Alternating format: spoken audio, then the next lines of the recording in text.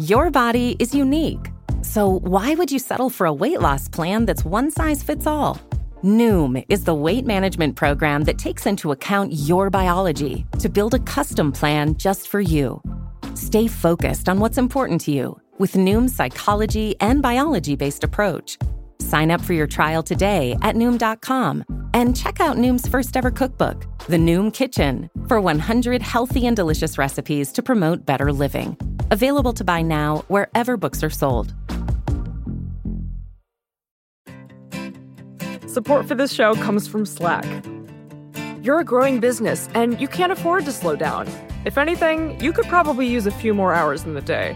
That's why the most successful growing businesses are working together in Slack. Slack is where work happens, with all your people, data, and information in one AI-powered place. Start a call instantly in huddles and ditch cumbersome calendar invites. Or build an automation with Workflow Builder to take routine tasks off your plate. No coding required.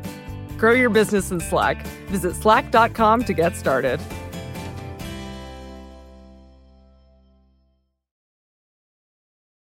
If you think about some of the great programs that we have passed, whether it's Social Security or other things, they have come out of moments of crisis often.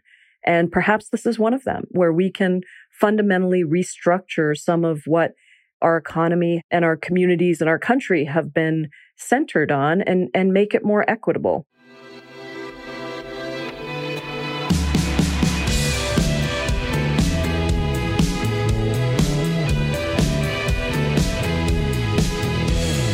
Hello and welcome to the Ezra Klein Show on the Vox Media Podcast Network, where we are slowly going insane, having not left the house in God knows how long.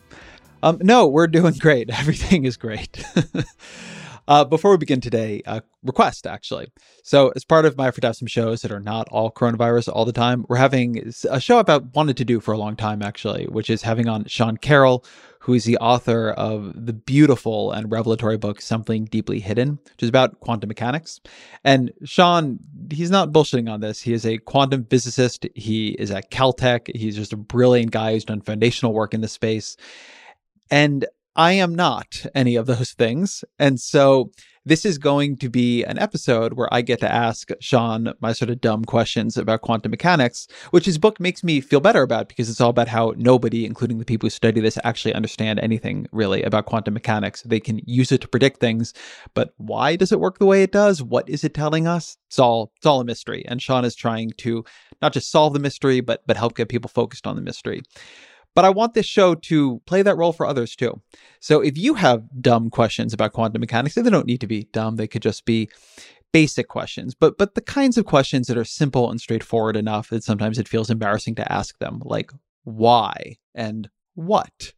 Please email them to us at EzraKleinShow@Vox.com. Again, EzraKleinShow@Vox.com.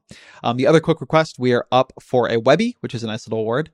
You can vote for us by clicking on the voting link in the show notes. A bunch of other Vox Media shows are up too. You could vote for them too. But we would be grateful if you took a moment and did that. It'd be a nice little bit of recognition for the show. All that said, I am excited about today's episode, which is with Representative Pramila Jayapal, who is from Washington. She is a co-chair of the House Progressive Caucus. She is considered a tremendous rising star in the House Democratic Caucus, somebody who is seen by many to be a future leader, potentially, of the entire caucus in one of those top positions. And she's somebody who we've covered a lot the effort on the left to build public power, right? Through running a Bernie Sanders, speeches, Twitter, etc., right? There's a public-facing effort to build left power. But she is at the center of the left's institutional effort to build power, right? To give progressives a bigger voice in the Democratic caucus to make sure they are heard on bills. She also has some very important bills, including something called the Paycheck Guarantee Act. We talk about it at length here. I really appreciated the way she showed up to this interview. You guys have all heard me do interviews with politicians before. It is sometimes hard to get them to have an actual conversation. That was not the case with Jayapal, and she was more honest about tactical considerations and strategic boundaries than I think people normally are. So it's really, I think, in addition to just a great conversation on its own merit, it's an insight into what the people trying to plot the strategy inside the House are actually dealing with, thinking about what they feel constrains them. It's a good lesson in how this stuff really works for all of us, myself very much included. As always, my email is EzraKleinShow@Vox.com, but here is Congresswoman Pramila Jayapal. Representative Jayapal, welcome to the podcast. Thank you, Ezra. It's so great to be with you. I want to start with a question that I am getting most often from readers, which is, are Democrats getting rolled on stimulus? Well, I don't think we're getting rolled at all. Just, going back in time when the first confirmed case was diagnosed, that was here in my home state. And it was January 21st. And it took a while. Our first death was on February 29th. We passed our first package the week after that. And it took a while for the rest of the country to wake up. It shouldn't have, I don't think. But I think the administration was in denial. I think that, the president was on TV likening it to a hoax. He was dismissing concerns repeatedly, failing to treat it like a serious threat. And so it sort of got left to individual states, governors, mayors, this very, very disaggregated response, not cohesive, not coordinated.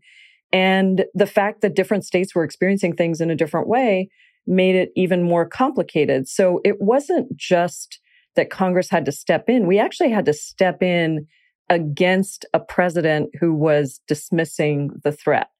When you think about the fact that we passed 3 packages in 3 weeks that totaled almost $2.5 trillion, it's a remarkable achievement. It also means that we did as much as we could quickly.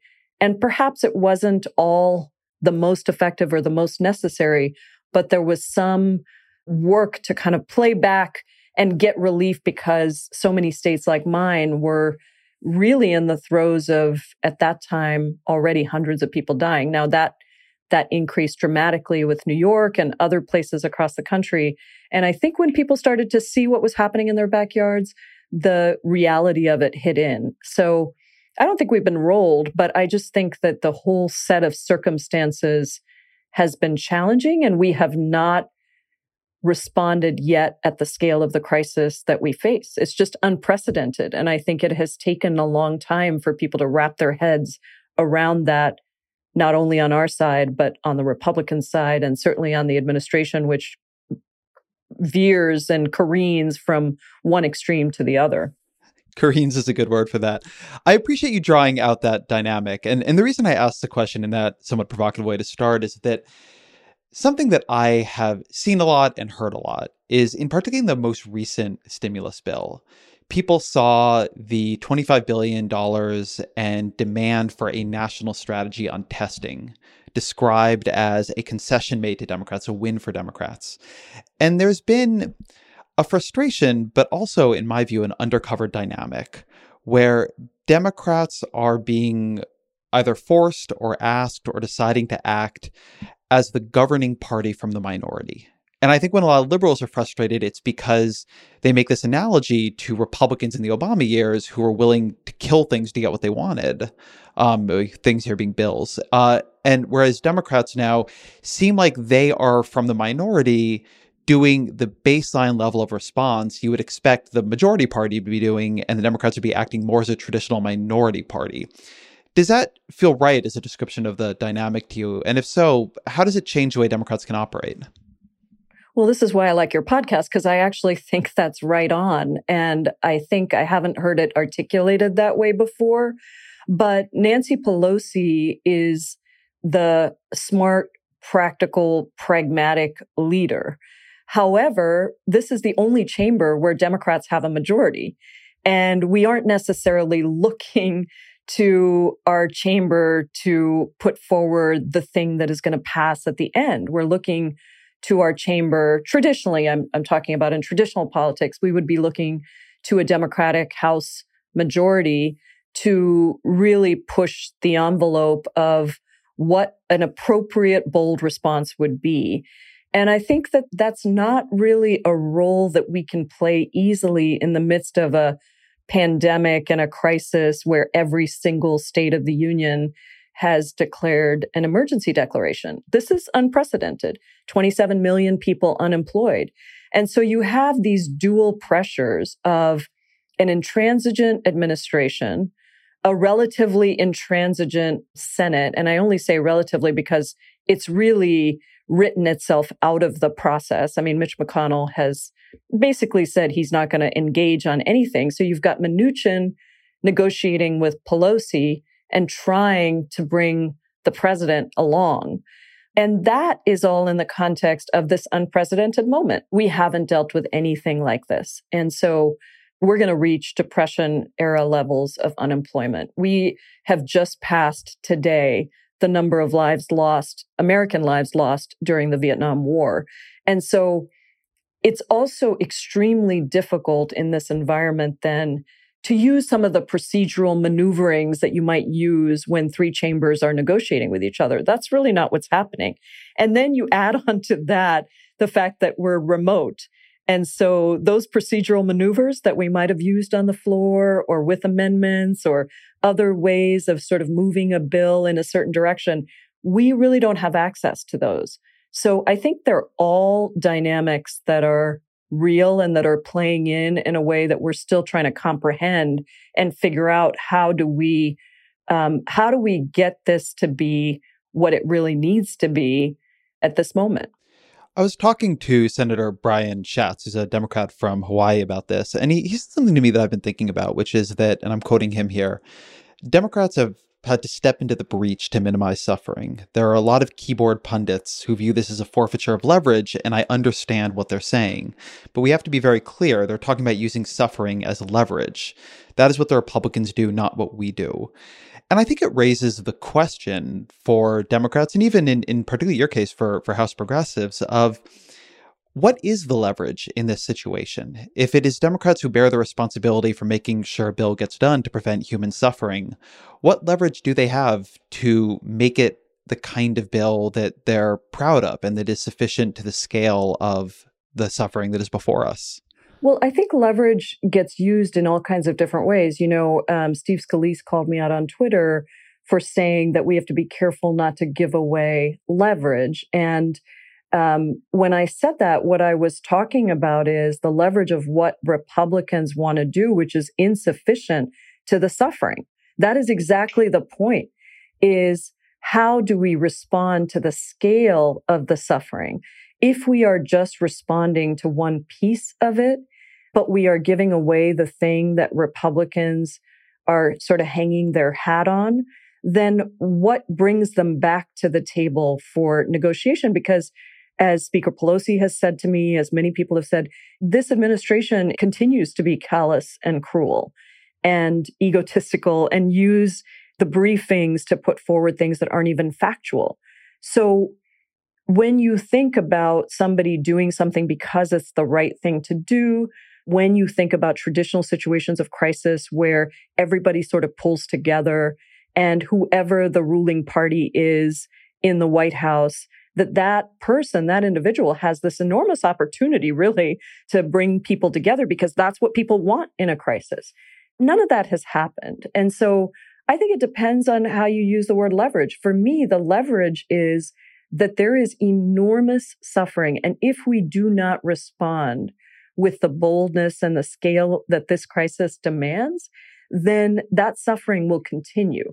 And that's how I use it. And I think it's important for us to not allow ourselves to be pulled into a place where we don't define the agenda, given that we are the ones that seem to be put in the position of really defining what the solution is going to land at. The dynamics of this are just so strange to me. Let me ask you, I know politicians hate to answer hypotheticals, but let me ask you about some that I think would be revealing. You would think under these conditions, given that it is an election year and given that the president of the United States is held responsible for the condition of the country, that the White House's ask could be summed up in just one word, always: more, right? More help, more aid to states, more aid to the unemployed, more aid to businesses. And that, my sense is that has not been true, that it's often been Democrats trying to push funding and authority on a White House that is somewhat resistant at some level to both. So if it were just up to them, if there was no Congress, no nothing, and it was the White House crafting this response, given what you've seen in these negotiations, what do you think they would want? Left to their own devices, what would their reaction to this be? Well, I think you do have to distinguish between Trump and some of the people around him, and I'm not giving them a break, but I do think that there are some people in the Republican Party, including Republican governors, for example, who are saying something very different than what Trump is saying. If this were just left to Trump, I honestly think that anything that made the stock market move in a positive direction would be the only thing he would do. I think the only reason that we got some of the things we got was because the stock market freaked out. It wasn't because body bags were piling up. And maybe this is uncharacteristically harsh or too harsh, but I don't think that Donald Trump is looking at those things. Now, I did hear that he felt like it hit him closely when he saw somebody he knew got COVID, and I don't know if they died or if they just got COVID. So maybe there was something that personally touched him there. But really, I think that the main thing he is concerned about is the economy and the stock market. And so that puts everything in a very different picture. And I think that he would have continued to just channel money into the Fed, into the Federal Reserve, until the moment when it became clear that even that would not hold it up. But by then, Ezra, I think we would have been, even further months down the road. And economists and those who participate in the stock market are not stupid either. And so I think that at some point that market would have crashed. But I just don't think that he understands the human toll or trusts science. That's very clear. And so when you have somebody like that leading, I think the answer is as little as possible. And it's a strange thing because he's a political animal too. And you would think that he would know exactly how this could benefit him in his reelection. But it's a very unusual situation where the polling, there was an initial tiny little bump for him, but that's all gone. I mean, he's got the people he had, and he's even losing some of those. But this could have been an opportunity for him to shore things up with the economy where it was before the pandemic, and then with aid and sort of showing leadership from the White House. It could have been a chance for him to really sew it up. But, I think he's lost that chance now. I'll just note on this because I've been working with my colleague here, Roger, on a piece about this. It is wild how much of a chance there was. If you look at other world leaders, Boris Johnson has seen an 18-point approval bump. Justin Trudeau has seen a 16-point approval bump. Angela Merkel, a 14-point. Scott Morrison, a 34-point. And Trump is up 3 points. And if you look at him compared to the governors, it looks like that too. I mean, there is a way in which there's clearly been in electorates all around the world a appreciative response to leaders who seem like they know what they're doing, they're taking this seriously, and they're going to navigate through this. And for all Trump's vaunted political genius, he has shown no instinct for just the comfort and the political dividends of competence. Or maybe that's not within his capacities, but it is. Sometimes I think Democrats twist themselves up in knots thinking about how Trump seems to get out of all these jams. But there's another way in which, when what the situation calls for is these simple brass tacks of good governance, he is either not able to see that or not able to provide that. That's right. And I think he's always been able to control the environment, whether it was his reality TV show or whether it's from the White House, sort of using television and bullying and, just sheer fear tactics to control what Republicans in the Senate and those around him do. This is a situation he can't control. The virus is not going to listen to him. He can do whatever he wants. The virus is going to continue its epidemiological trail. And there are going to be effects of that he has no control over. He can pour money into the Federal Reserve. He can try to push a bunch of money to big corporations without conditions. And it's still not going to slow the spread of the virus. And I think he has not wrapped his head around that. I don't think he's ever been in that situation before. Let me ask you about the reverse hypothetical. If this was this year, an election year, and Nancy Pelosi was House Speaker and Mitch McConnell was Senate Majority Leader and Hillary Clinton were president, we've passed so far about 2.5 trillion in stimulus, as you mentioned. How much would we have passed? How much would Republicans have permitted to pass then? Oh, I think we would have passed much more. If Hillary Clinton were president?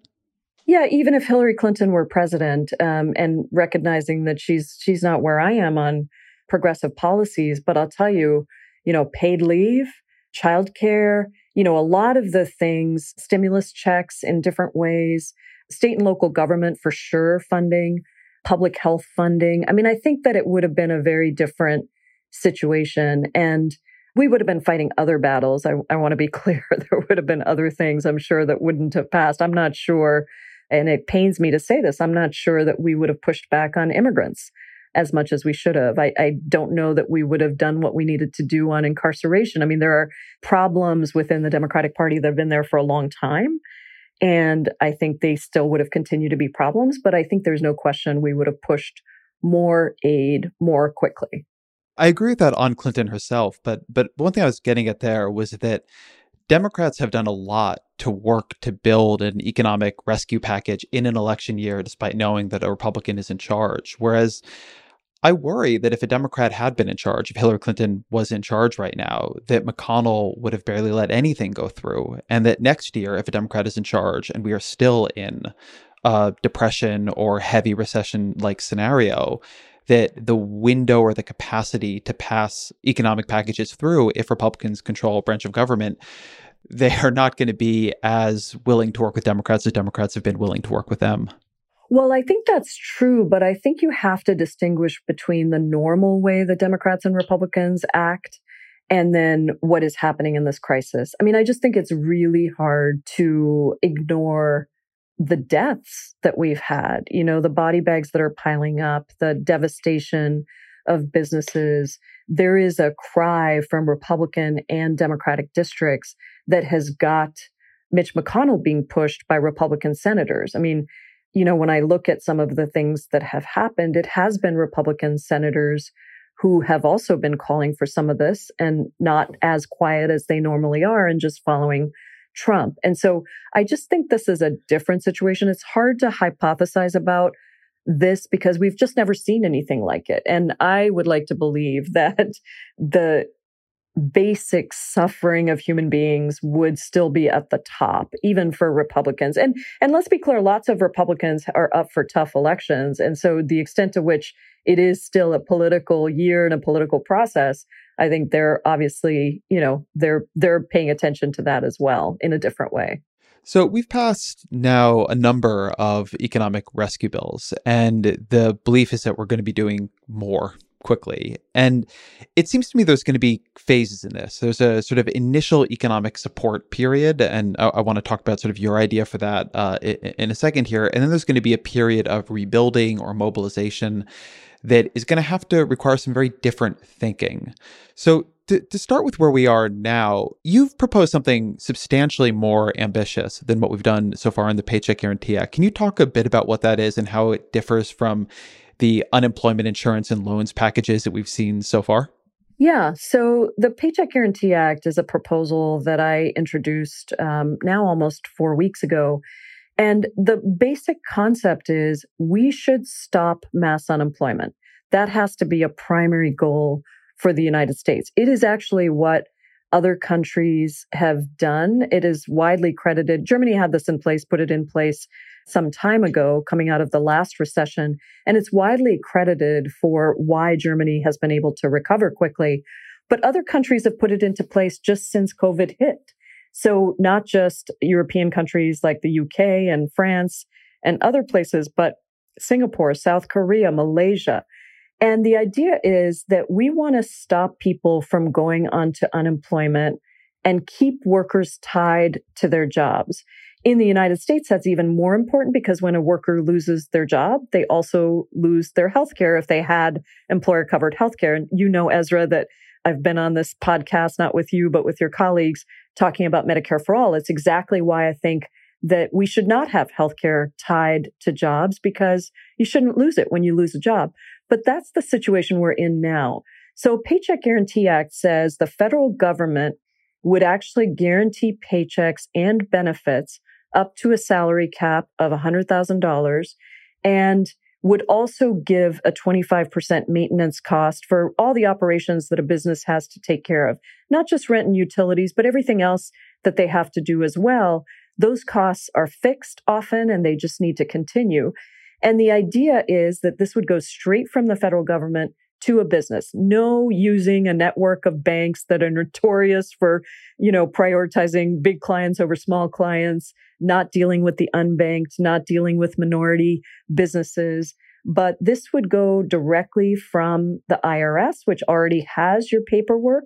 So the only thing needed would be a sworn declaration from the business that you've lost revenue because of COVID. And then the calculation would be made by the IRS, a 3-month amount, and it would be scalable for however much revenue you've lost. So let's say you're a restaurant and you've got, 30% in takeout. And so you're kind of making it, but you've lost 70% of your revenue. There's no way you can keep your full staff. This would actually give you 70% of the grant amount so that you could at least stay going, a going concern. Now, it would also be retroactive because we should have done this right at the beginning, but recognizing that we've already got a lot of people on unemployment, this would allow people a way to come back off of the unemployment rolls and be back on payroll, continue to get their benefits. And I think that at the end of the day, if you're thinking about reopening, job number one has to be to beat the virus. The economy and public health are one and the same in this case. And if we want to beat the virus, then we want people to stay home. And if we want people to stay home and pay attention to public health guidance, then we got to give them some money to take care of their paychecks. So that's the basic idea behind it. And it's gotten incredible support from 100 economists just wrote a letter. Nobel Prize winning economist Joseph Stiglitz has been key for me in helping to put this together. Former Federal Reserve Chair Janet Yellen has endorsed the proposal. And it's gotten a tremendous amount of support as we've rolled it out, but it obviously is it's a substantial idea. My belief is it really needs to be included in the package because it not only protects us now, it helps us to recover quickly so that workers don't have to go out and try to find a job.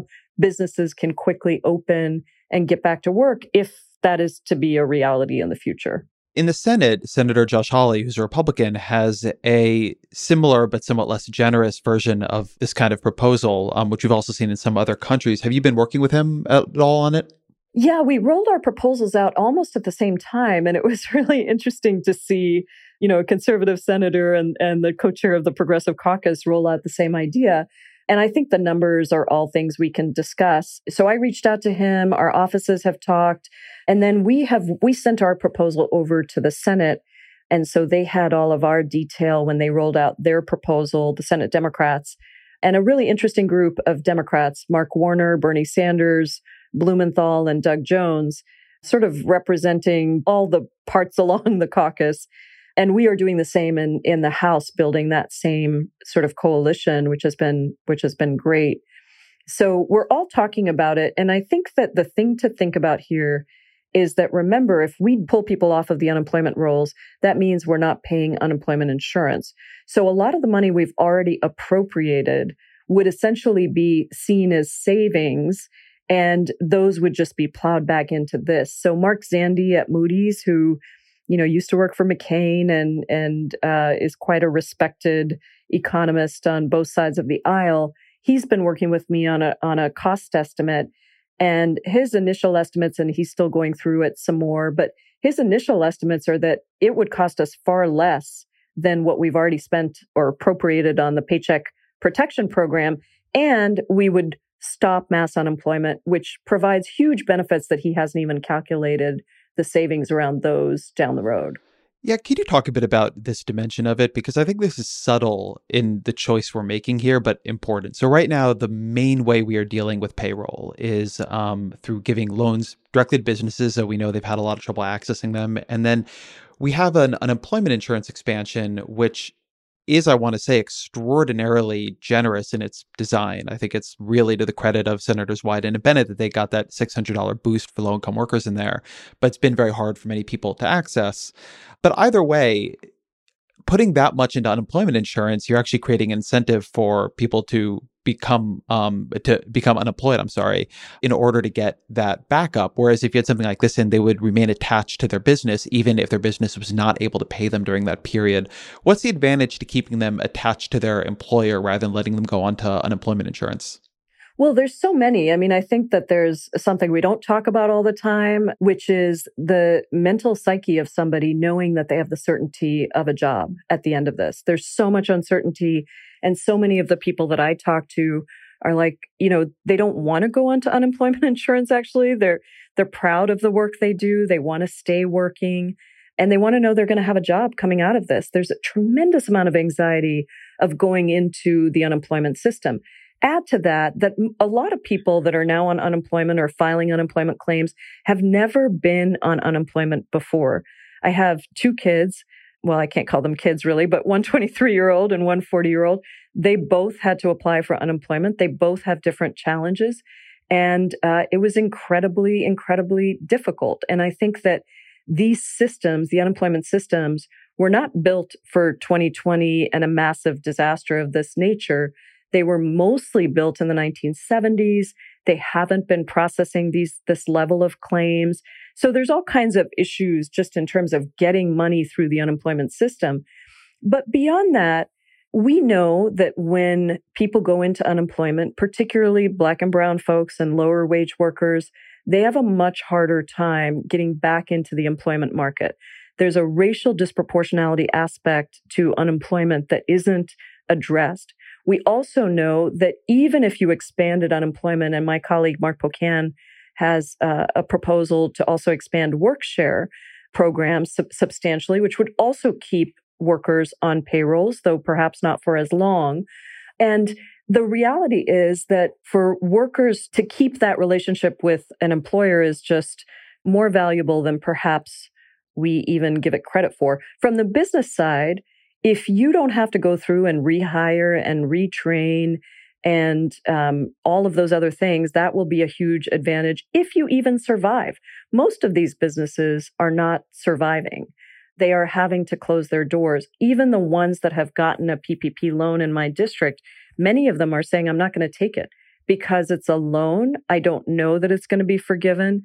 There is no automatic stabilizer or continuance indicator, which we do have in our bill, by the way, economic indicators. So it would continue until the economy recovered to a certain level so that Congress doesn't have to come back to pass each version of this.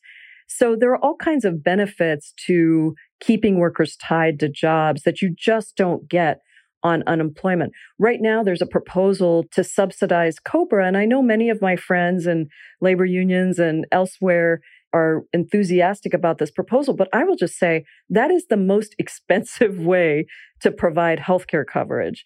I would prefer to have employers continue to provide it, but also have what I will be introducing later this week, a Medicare crisis proposal that would expand Medicare for anyone who ends up staying on unemployment insurance, and then expanding Medicaid for anyone who is uninsured and near the poverty line. I mean, there are lots of different ways to address this, but there are so many consequences to sending people onto unemployment.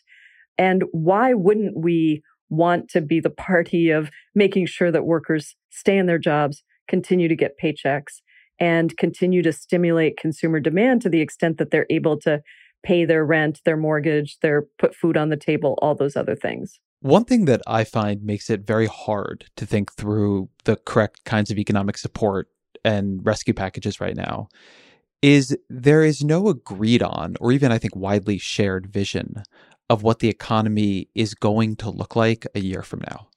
And I don't think I've ever operated in an era where that is true. Even in the financial crisis, when we were dealing with something truly terrifying, the economy itself was the same. I mean, economists would always tell you this. We had the same number of factories, the same number of workers. We were just dealing with a financial panic, and we had to stop the panic and just get people doing the things we knew they could still do.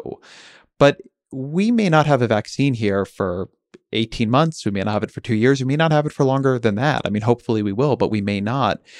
And that means that a lot of these businesses are not going to come back, right? Particularly a lot of small businesses, restaurants are not built to only be half full if that's how we reopen them. Obviously, we're not going to have live events for some time. So when you think forward into the economy, when you try to imagine what we are building towards or trying to make possible in a year, is it to freeze the economy we had 3 months ago in place so we can reopen it? Is it to smooth a transition to something else? To choose sectors where they're not going to come back and build something in their place? I mean, how do you think about what this is leading to as opposed to simply the suffering we're trying to alleviate in the moment?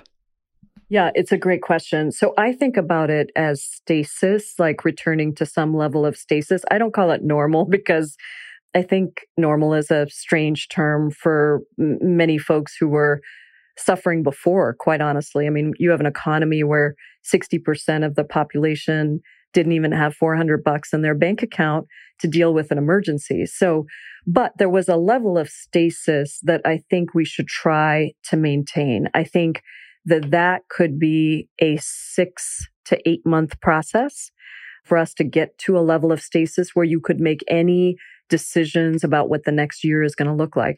I think we're going to face 10% unemployment rates, at least for a year, even after that stasis, because businesses are going to have to completely change the way that they do businesses. We will continue to see elevated unemployment rates. I mean, my goal would be to try to get down to 5% with a program like the Paycheck Guarantee Act, but even that will be elevated. And so, I think people have to think about this as dramatically changing the way we interact, because if we don't have, and these are tied together, if we don't have an extensive testing, contact tracing, and isolation capability, then we will continue to see second and third waves of infection that will stop us from returning to any level of being able to predict the future. And there is a lot we don't know about this virus.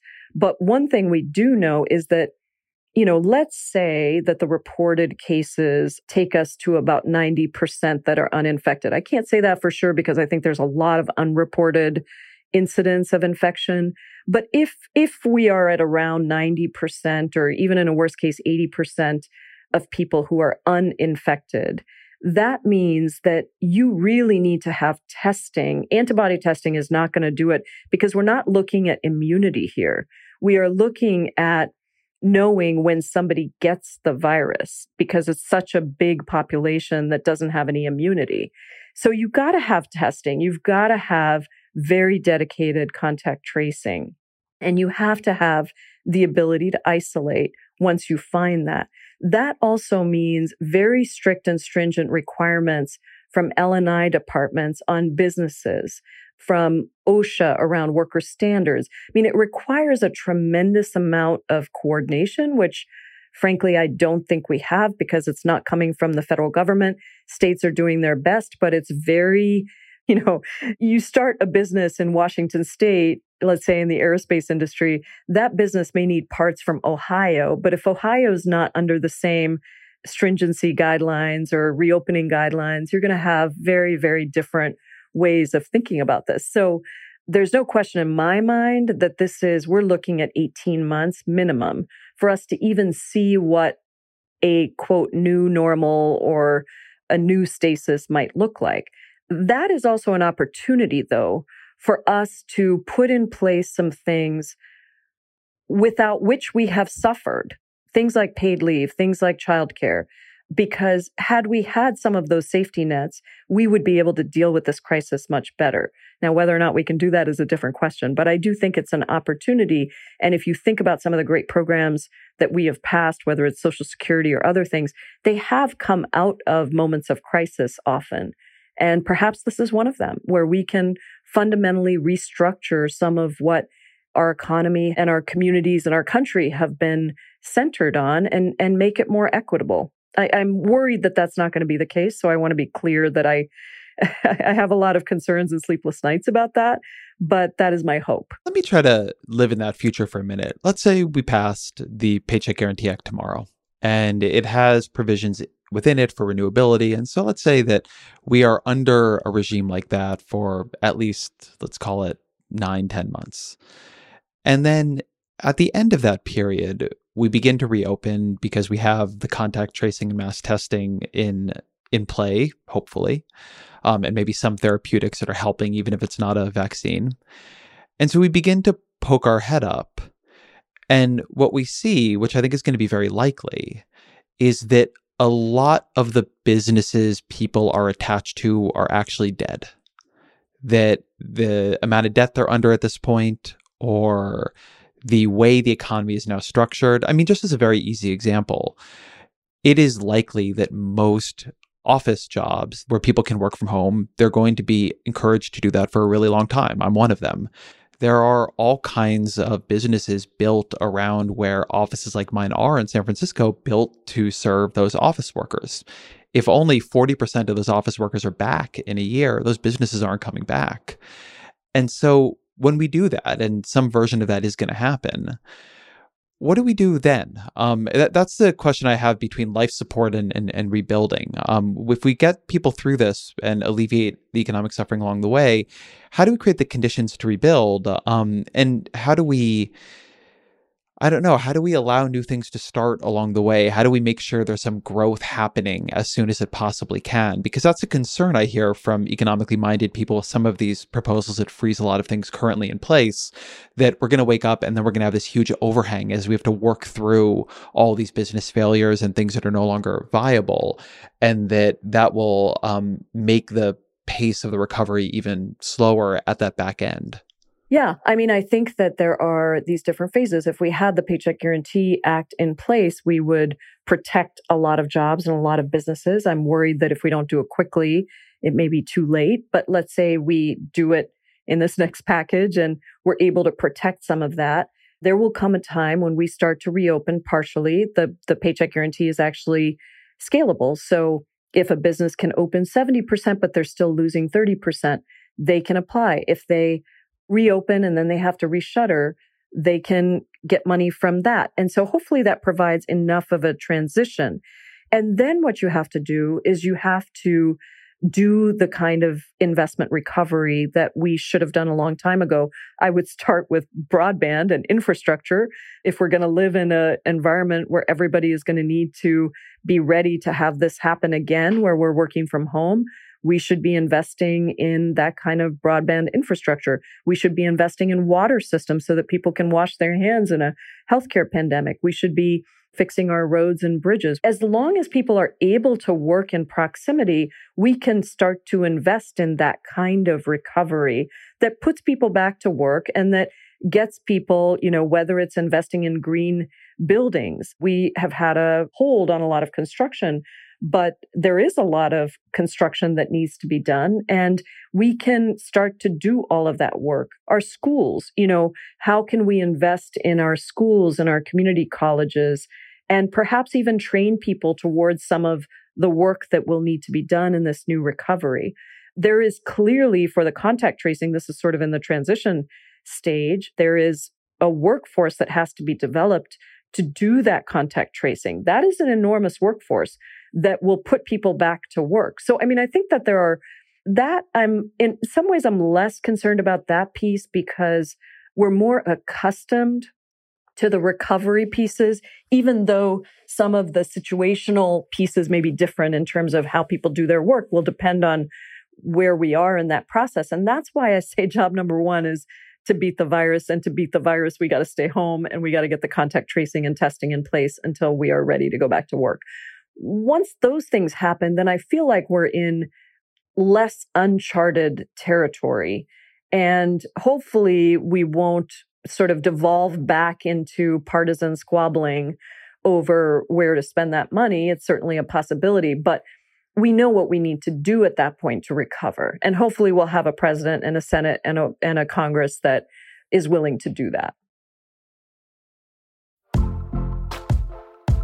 Most weight loss programs focus on restriction and inflexible routine, which is why most diets fail. But Noom isn't a diet. It's a weight management program that uses psychology and biology to help you develop healthy, sustainable habits. Noom believes that weight loss starts with the brain, and their daily lessons are tailored to help users understand the science behind food cravings and eating choices.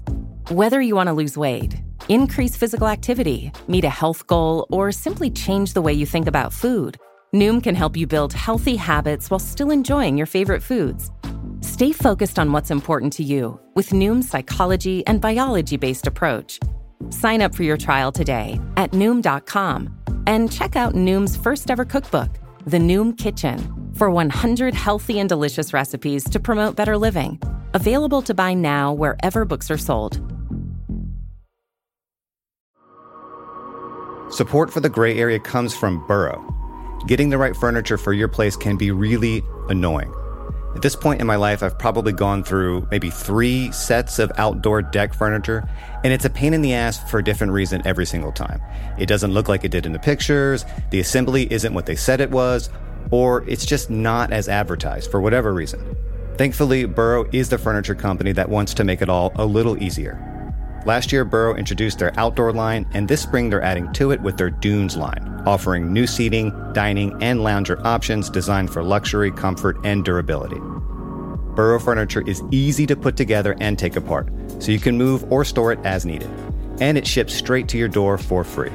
Gray Area listeners can get 15% off their first order at burrow.com/Vox. That's Burrow, BURROW.com/Vox for 15% off. burrow.com/Vox.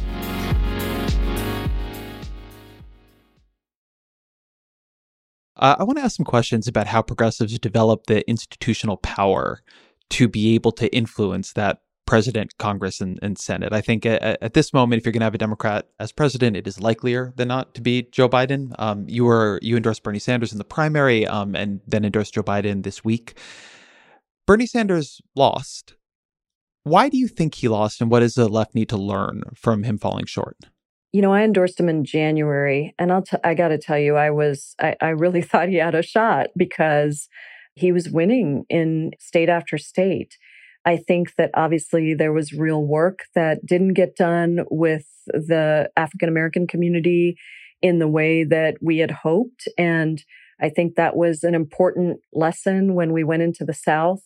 But I also think that there was this fear that got whipped up by a lot of more establishment Democrats about what a Bernie Sanders presidency would mean. And I think that the question of electability became sort of not about who's winning states and what voters even think. It wasn't even an ideological battle at that point because some of the policies that we were pushing, including Medicare for All, were winning even in states where Biden won.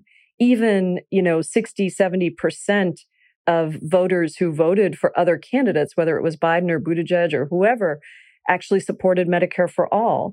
But there was this irrational fear that was poked and prodded and inflamed about a Bernie Sanders presidency and a Bernie Sanders on the ticket. And Donald Trump has raised the stakes of why it's so important for us to win back the White House. People now see what kind of a president he is and what he's done. And so the stakes were high. And I think that people made their, I would say, educated choices, but influenced by a lot of that chatter. And however you want to call people that have power institutionally, they had an interest in many cases in keeping Bernie Sanders off the ticket.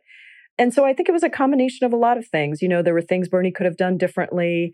Perhaps there were ways in which Bernie could have spoken to a wider audience earlier and not only sort of pushed with young people and immigrants and even a bunch of Trump voters, but really reached out to Democrats in different ways. Absolutely. I'm sure he could have done all of those things better. But I also think that there was a concerted effort to make sure that he was not going to be on the ticket. And it worked.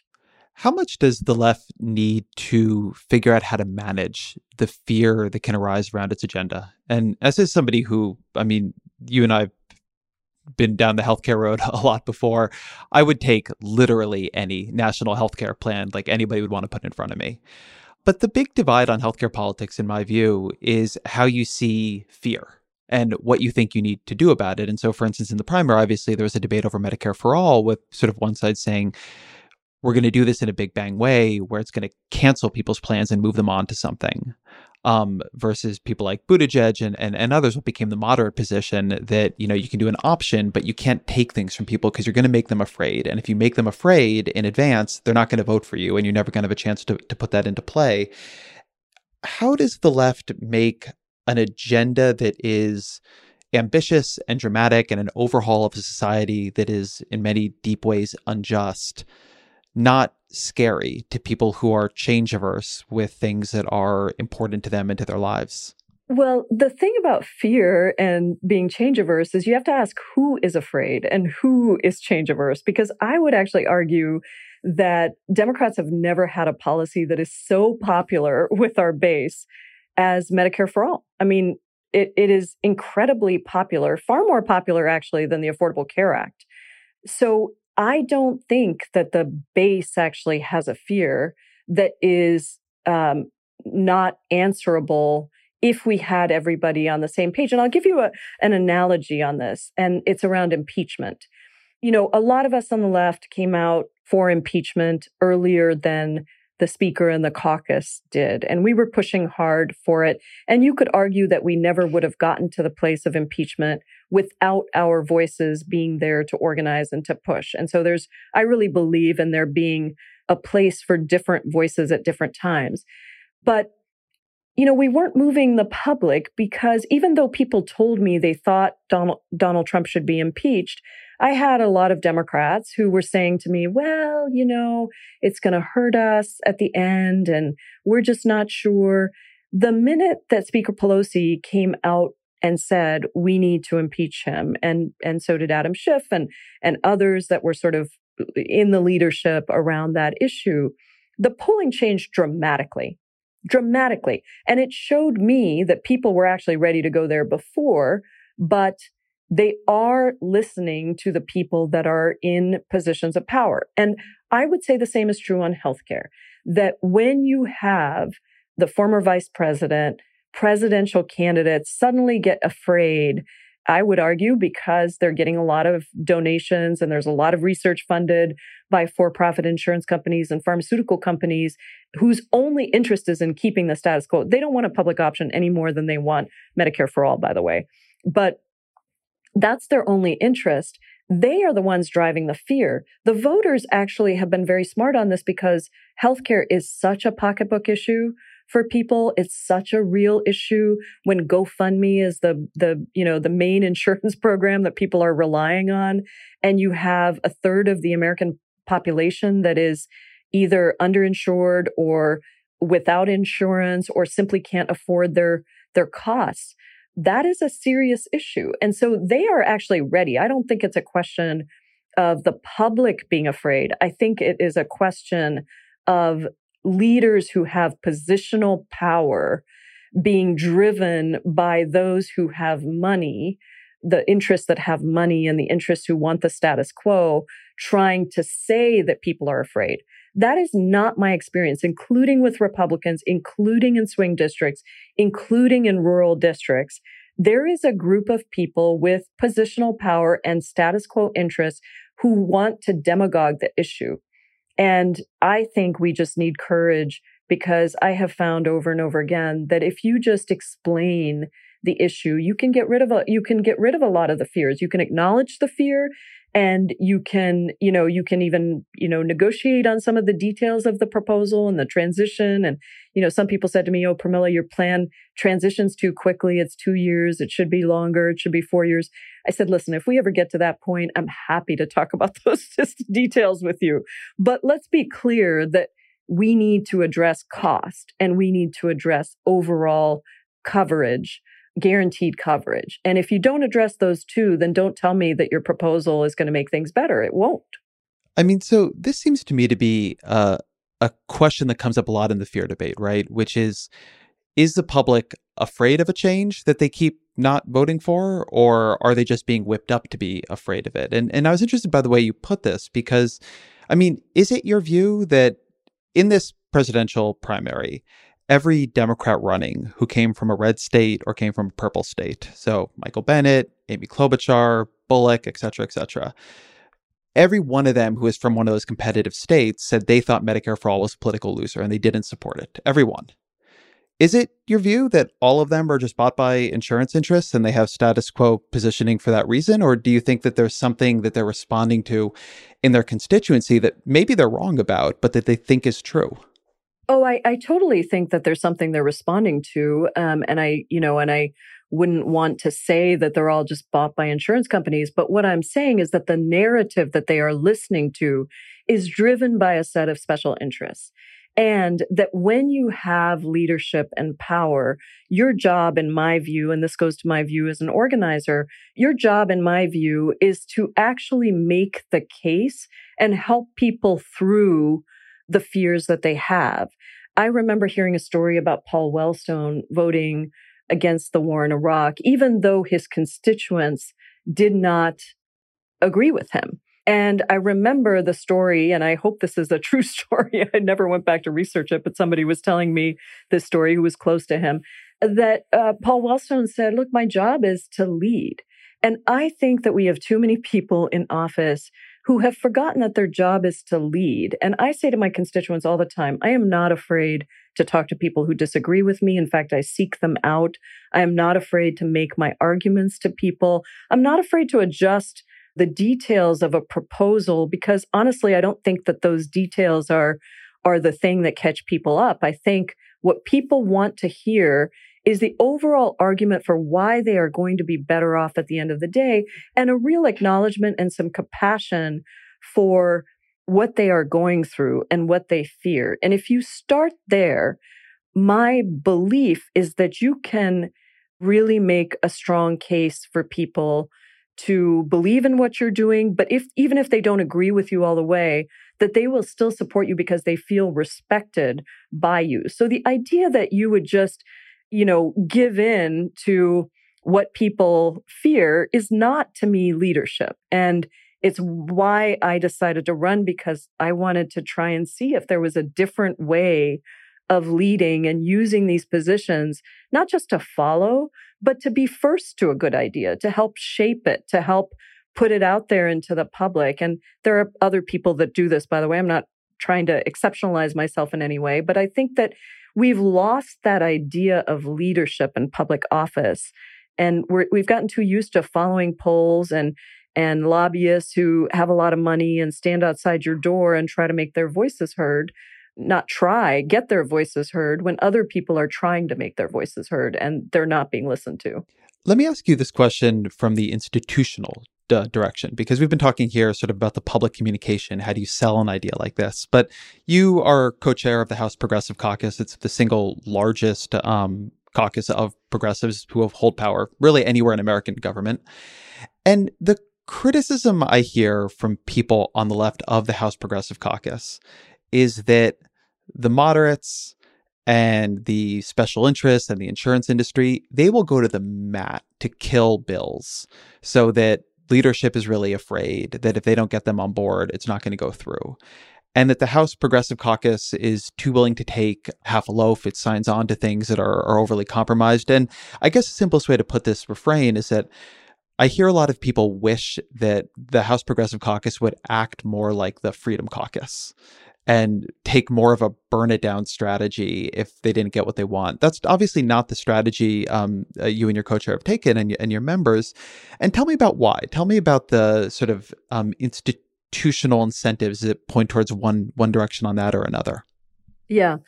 And it also is different depending on the situation. But when I came in 2017, I have to tell you, I was kind of stunned by the lack of infrastructure. I'm kind of an infrastructure gal. I think about things from an infrastructure perspective. And there was, the Progressive Caucus had very little staff, very few staff. There had been an effort, I guess there had been a Democratic study group many years ago. Newt Gingrich ended it because it was actually effective in getting real research and data to members. It was not just for Progressive Caucus members, but it was actual data instead of listening to the lobbyist that's right outside your door. That didn't exist anymore. Our staff infrastructure was pretty much decimated. We hadn't raised dues in years. Keith Ellison had been really key in trying to change some of this, and he had started along with Mark Pocan. And then on the outside, I found the same thing that I found when I was in the state legislature for 2 years, which is this remarkable lack of cohesion of progressive groups around a single agenda. Everybody sort of advocating for their own little slice of things and no real coordination of that. And then you also have the problem of, a lot of people who are drawn to politics are not the people who are protesting in the streets. I was sort of an earlier version of that, and there were some before me as well. But I think that it's a lot easier to be on the outside and to be pure and to push for the things you really believe in and never have to make compromises versus going into elected office. But I believe we give up a lot of power, and that elected office is a platform for organizing. It's another platform for organizing, one that organizers have shunned to our detriment. So I felt we needed to really do a lot of infrastructure building. And so Mark and I together worked to help build the Progressive Caucus Center and the Progressive Caucus Action Fund. Those are 501c3s and 501c4s that we serve on the board of, and the whole board really worked to build those entities, and they are really proving their effectiveness right now. We raised our dues. We started making sure that questionnaires had the Progressive Caucus priorities on them. We are still working on kind of transitioning members who were members of the Progressive Caucus, but perhaps hadn't signed on to every issue that we had, and we're still working on that piece. But there was a lot of infrastructure that need to be built. And then you've got to have the numbers to block any bill. The Freedom Caucus had a relatively small number of people, but it was actually enough. You don't need a lot. You need 18 or 20, depending on the issue. If you have Republicans who are going to vote for your bill and you're in the majority, but the Democratic majority has decided that they're going to go with moderates and Republicans so that they have enough votes to pass the bill, you have no leverage.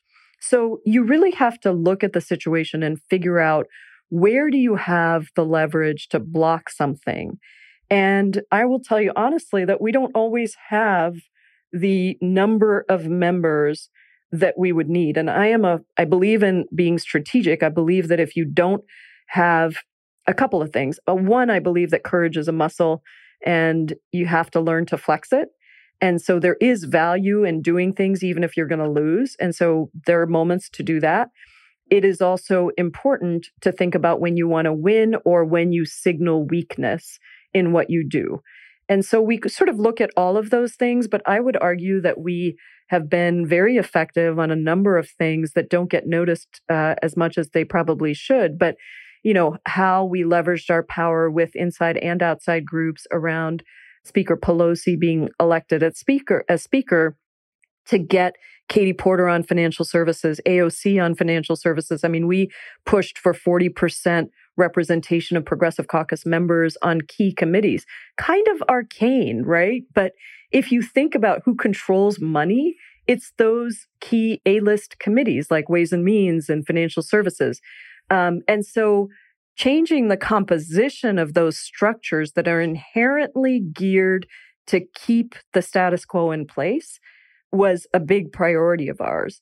We also have opposed a number of other bills. We actually opposed the budget amendment, coming to a budget agreement, and they had to pull that vote from the floor because we opposed it. Now, in the end, they ended up getting their budget numbers anyway because they used another procedural piece. And so I think there are a lot of different things that go into the calculation, and I get why people are frustrated. I don't think that the Freedom Caucus is necessarily, I think it's a easy analogy, but I don't think it's a good analogy because it is quite different in terms of the number of people that they had that were ready to go there, and also in terms of the relationship to, the rest of the caucus and a whole bunch of other factors. But Mark Meadows and I have talked at some length about those different pieces. And he said they studied everything the Progressive Caucus did when they went into the minority. And we certainly have looked at the things that they did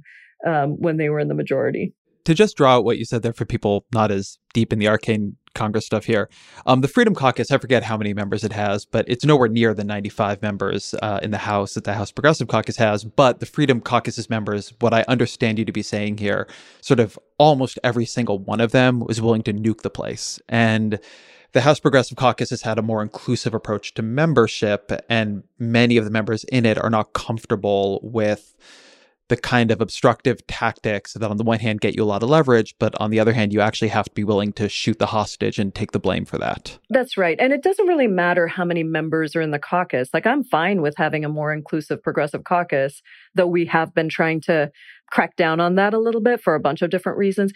But within that, caucus, if you had 20 members every time who were willing to stand up and say, no, we're not going to vote for this, even in a really difficult situation, knowing all of the things that can come down on you if you vote no on an important leadership priority, that would be a different situation. We don't always have that. And it's interesting because on immigration, for example, we tend to be the majority of the votes saying no on things and being willing to stand up where other ethnic caucuses may not. And it's partly because it's progressive members who often lead on these issues. But you do need to have a sufficient block. And it also depends on the bill, because like I said, if you've got Republicans who are going to vote for the bill, you can vote no all you want, but the number you need goes up dramatically. But let me ask you about a specific example that will be coming up. I mean, we've talked primarily about two potential bills here, the Paycheck Guarantee Act, which is, we've talked about at length. And then you also mentioned this bill to create a Medicare crisis program, such that people who need health insurance in this period can join Medicare, and you're introducing that proposal this week.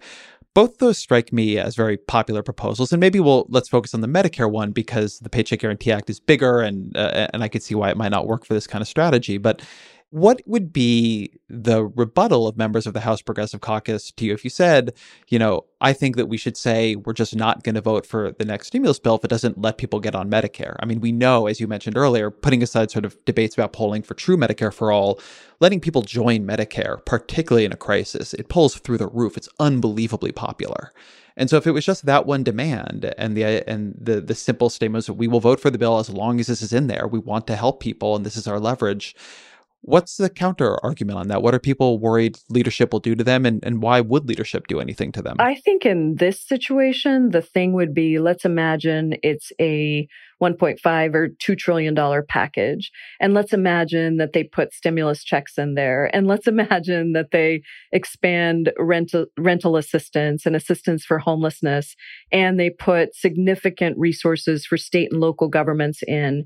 And let's imagine that they put more money for, you name it, your top priority, right? That is in there, because progressives and Democrats in general have a lot of things that we are trying to do. And so if you just say, well, you have to vote no on this because, it doesn't expand healthcare, a lot of members will not be comfortable with that because they are getting other priorities that they wanted in there. And so that is the hardest part, is if it's a process or an insufficiency argument, it becomes much harder. Much easier if there is something genuinely bad in a bill. So we have no problem whipping votes on the NDAA. That's the National Defense Authorization Act. Yes. Sorry. Thank you. I hate it when people go into Congress speak. I apologize. But it's money for war in my mind. That's how you describe this thing. So we have no problem whipping no on that. Now, I will say that gets support from the other side. And so we still don't defeat it because they come to a bipartisan agreement. And I think that's the other thing people have to understand is that, we can say no, but if we do, it also pushes people to then court the other side, and it gets worse in the process. On the NDAA last time, we actually made it significantly better because we held our support and because we worked. It was both. We both worked with them to try to make it better and then ultimately withheld our support at the very end. But, those are difficult choices to make when there's nothing bad in the bill. So if it's clear how horrendous it is, it's much easier to whip a no. It will be very hard in the middle of a crisis pandemic to whip a no. But I'm not saying that's impossible, by the way, because I think that there is a real concern at this point about the insufficiency of our response. And I think if there isn't enough in this next package, our members may be there. Now, we don't deal with the fact that if there are a lot of Republicans that are willing to vote for it, we just don't have the same leverage. We may not have enough members then. What is striking about this conversation, which I really, by the way, appreciate you kind of getting this level of tactical detail and coalitional detail, is that in a way it mirrors what we were talking about with the Democratic Party writ broadly at the beginning of this conversation, which is to say that because Democrats in general, and then progressive Democrats in particular, want to use government to help people, it is somewhat harder for them to use their leverage in a way that would shut the government down from helping people. It's an asymmetry that the party faces against Republicans in general, but even that the minority of the party faces against itself, that in the same way that it's hard for, Democrats to act like Republicans, it's hard for progressive Democrats to act like the Freedom Caucus, because it's just harder for Democrats to say, no, I'm going to stop the government from helping people in an effort to try to get it to help more people. The logic of that is a stranger form of logic. Yes, I think that is well said. We are ultimately very interested in governing. And I'm glad we are. I'm glad to be a party that is interested in governing and generally in helping people. However, I'm also an organizer, and I do think that we need to elect more people that are willing to be bold, willing to take leadership, and that we have to build the institutional structures to support those organizing efforts, not only outside, but inside. And so I'm really focused on trying to do all of those things and also helping people to understand and lift the view of government, because I think that as long as people think the government isn't going to help them or isn't relevant to what they're doing, they're not going to be engaged. And we lose when people aren't engaged. And so if we as representatives of government can use these platforms to organize and to really speak with our constituents and to be everywhere and to listen to people and to help explain things and to help lead and push and be strategic, that will help us to build our democracy overall. And I think progressives win when people are really engaged. Let me ask you this from the organizer perspective then. One thing that seems to me to be something the really good organizers in politics do is they understand that policy is a symbolic form of communication. Democrats, in broad terms, are very transactional about policies. There's a lot of things they want to get and a lot of sort of complicated little programs in there and changes to regulations and this and that. And that's important. That's important for governance. But when you're trying to actually organize people, they need something to organize around, not, an omnibus bill. And one thing that has been striking to me, even just covering Democrats on these various economic rescue packages, is there isn't really anything like that. There is a grab bag of proposals of varying levels of quality that most people don't know, and it's all happening very fast. And it's one reason I'm curious about why there's not more organizing around a couple big demands that Democrats are willing to go to the mat for. Again, to me, something like the Medicare crisis bill makes a lot of sense, because also people can grok that, right? They can get a sense of what the fight is actually about, whereas aid to states and localities is unbelievably important, but you're not going to build a movement around it. Democrats are treating this very much as governance, but for all the talk of organizing you hear in the party, there actually is not that much of an organizing approach to policy debates.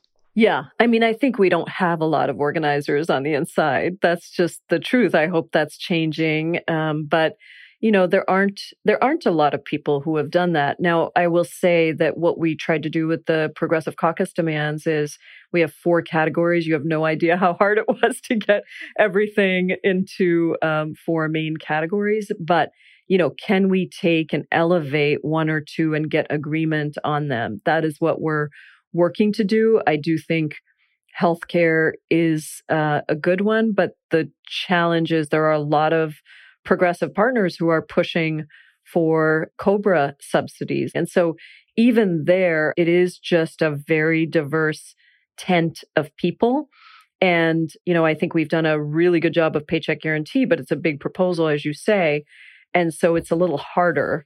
But that is exactly what we're working towards now is, are there a couple of things that we can say if these things aren't in the final bill? I think we will unveil a Democratic bill that probably has a lot of things that people will be happy about.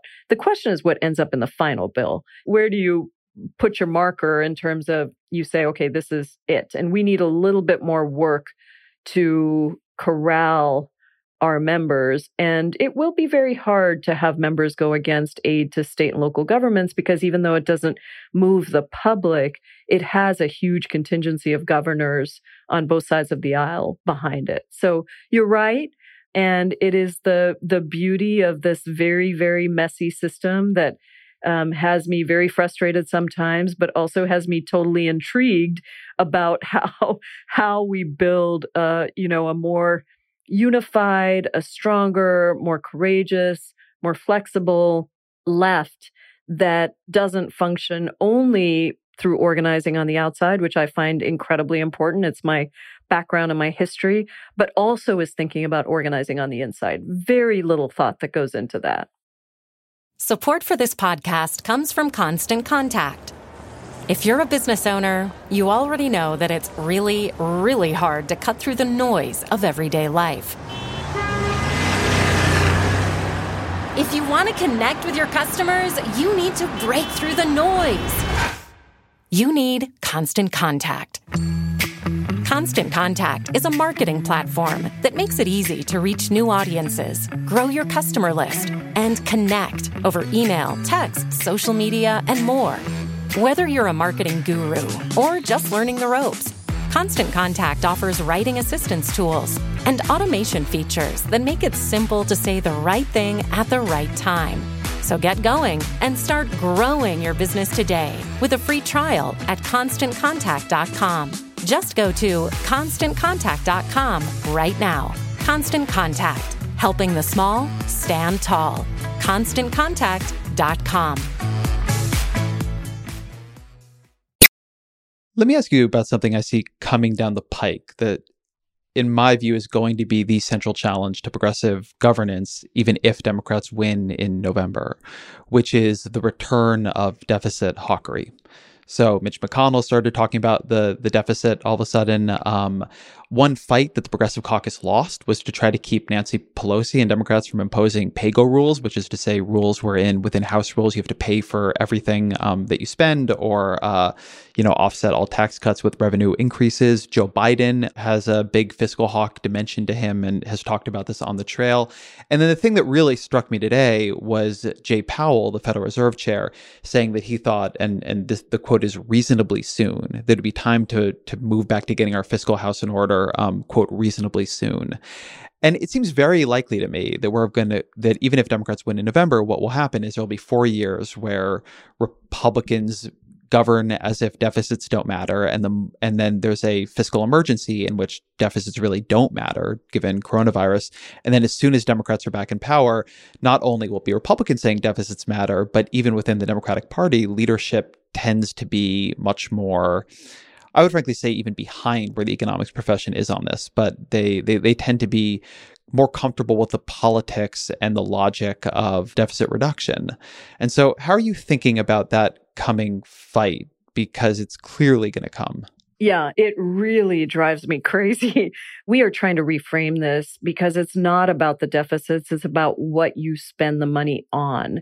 Is it an investment in the future? Just to talk about deficits is ludicrous because we all do things where we take a bunch of money and we put it into something, whether it's a kid's education or a house or whatever it is, even though it costs us a lot of money because we believe that it is going to help us in the long run. And so I think that's what we have to reframe things to be. And we've been doing a lot of work to talk about austerity politics.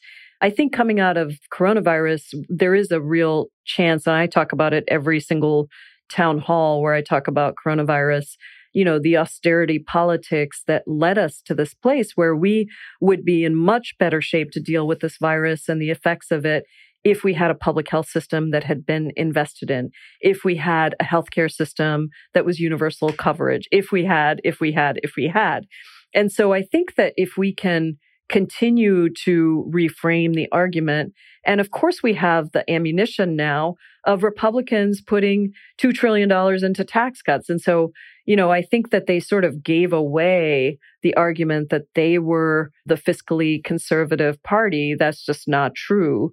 But Democrats have to be willing to make a different argument than, hey, we're more fiscally conservative than you. That's not a successful argument. I think that is an old argument from neoliberals that has not been helpful to us at all, is really destructive. And I think we just continue to push back on it.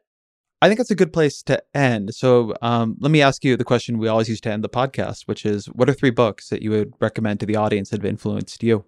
I would say one that I have read and reread is The Book of Joy. And it's a conversation between Archbishop Desmond Tutu and His Holiness the Dalai Lama. And it is just incredible. It's such a beautiful conversation. It makes me think, it makes me smile. It has a piece in there that is about the difference between optimism and hope, that optimism is temporal and ephemeral, and that hope is unshakable and it's in your belly, not just in your head. So that's one. Another that I really loved is Viet Thanh Nguyen's book, The Sympathizer. He's got another one also called The Refugees, which was also good, but I just found it fascinating because it really got into the psyche of an immigrant. And it's a very complicated story, but I really loved that book. And I think he's an amazing, amazing writer. And then the third is a book of poetry. I usually have a nonfiction, a fiction, and a book of poetry on my bedside. And depending on what I feel like, I dip into each one. But I just love Rumi. And so I go to Rumi a lot. And any one of Rumi's anthologies, I think, are powerful for everything that we go through as humans on a day-to-day basis. Let me ask you about one of those recommendations. I actually have the Book of Joy, and oh yeah, I don't know how you can say, like, I tried to start reading this conversation between the Dalai Lama and Bishop Desmond Tutu, and just couldn't get through it. I got lost, so I clearly need to pick it up again.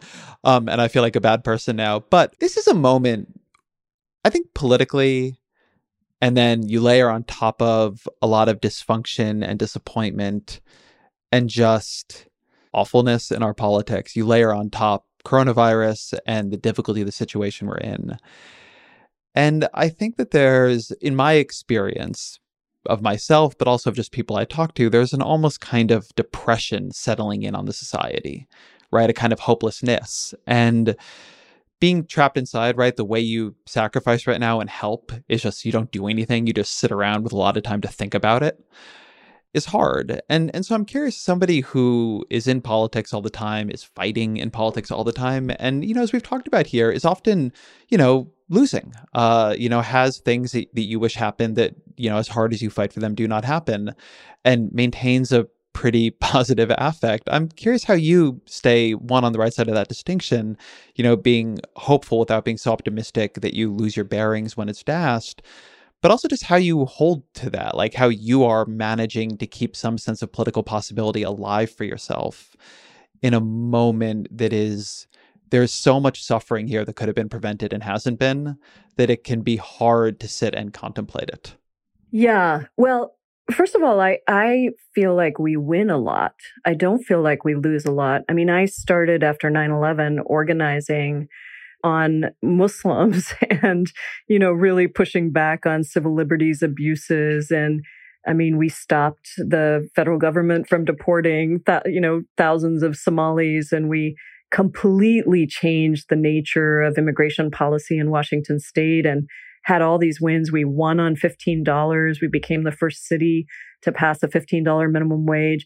I would argue we're winning on Medicare for all. We haven't gotten the policy into place, but I think you have to look at big change from a long-term perspective. You can't look at it overnight because no major change that this country has ever made or has ever happened in the world happened overnight. And so that's part of how I am, some people call me the hope dispenser, because I do a lot of work that is about helping people to feel hopeful again. And I came into Congress I was elected the same night Donald Trump was elected. So talk about hopelessness, and starting, my career in Congress with that. My activist career started in the wake of 9/11. And so I guess I'm used to, as an immigrant, pushing boulders up mountaintops. But I also believe so deeply in the fact that we can achieve something different. And it is that unshakable faith. And maybe that's why I like that book so much.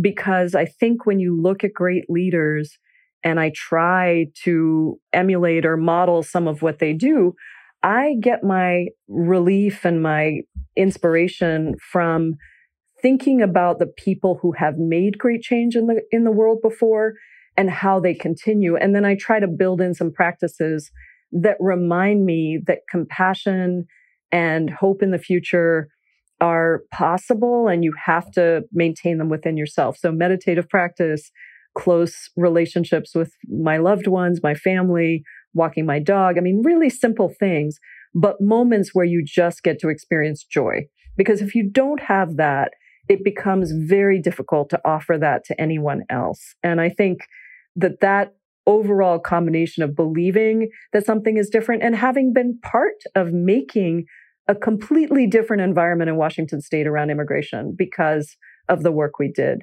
changing people's lives in different ways because of $15 minimum wage. I mean, those are things that give you hope and have you continue to believe that something else is possible. And if politics is the art of the possible, then I've always believed that it's our job as activists, whether we're on the outside or whether we're in Congress, to push the limits of what is seen as possible. And that's what I try to do. Congresswoman Pramila Jayapal, thank you very much. Thank you, Ezra. Thank you to Congresswoman Jayapal for being here. Thank you to you for being here. If you've got quantum mechanics questions you would like to hear Sean Carroll forced to answer, please send them to EzraKleinShow@Vox.com. If you'd like to give the show a bit of recognition, please vote for us in the Webbies, the link in the show notes, or you can always just give us that iTunes review, Apple Podcast review. That helps too. Thank you to Roger Karma for researching, to Jeffrey Geld for producing and editing. The Ezra Klein Show is a Vox Media podcast production.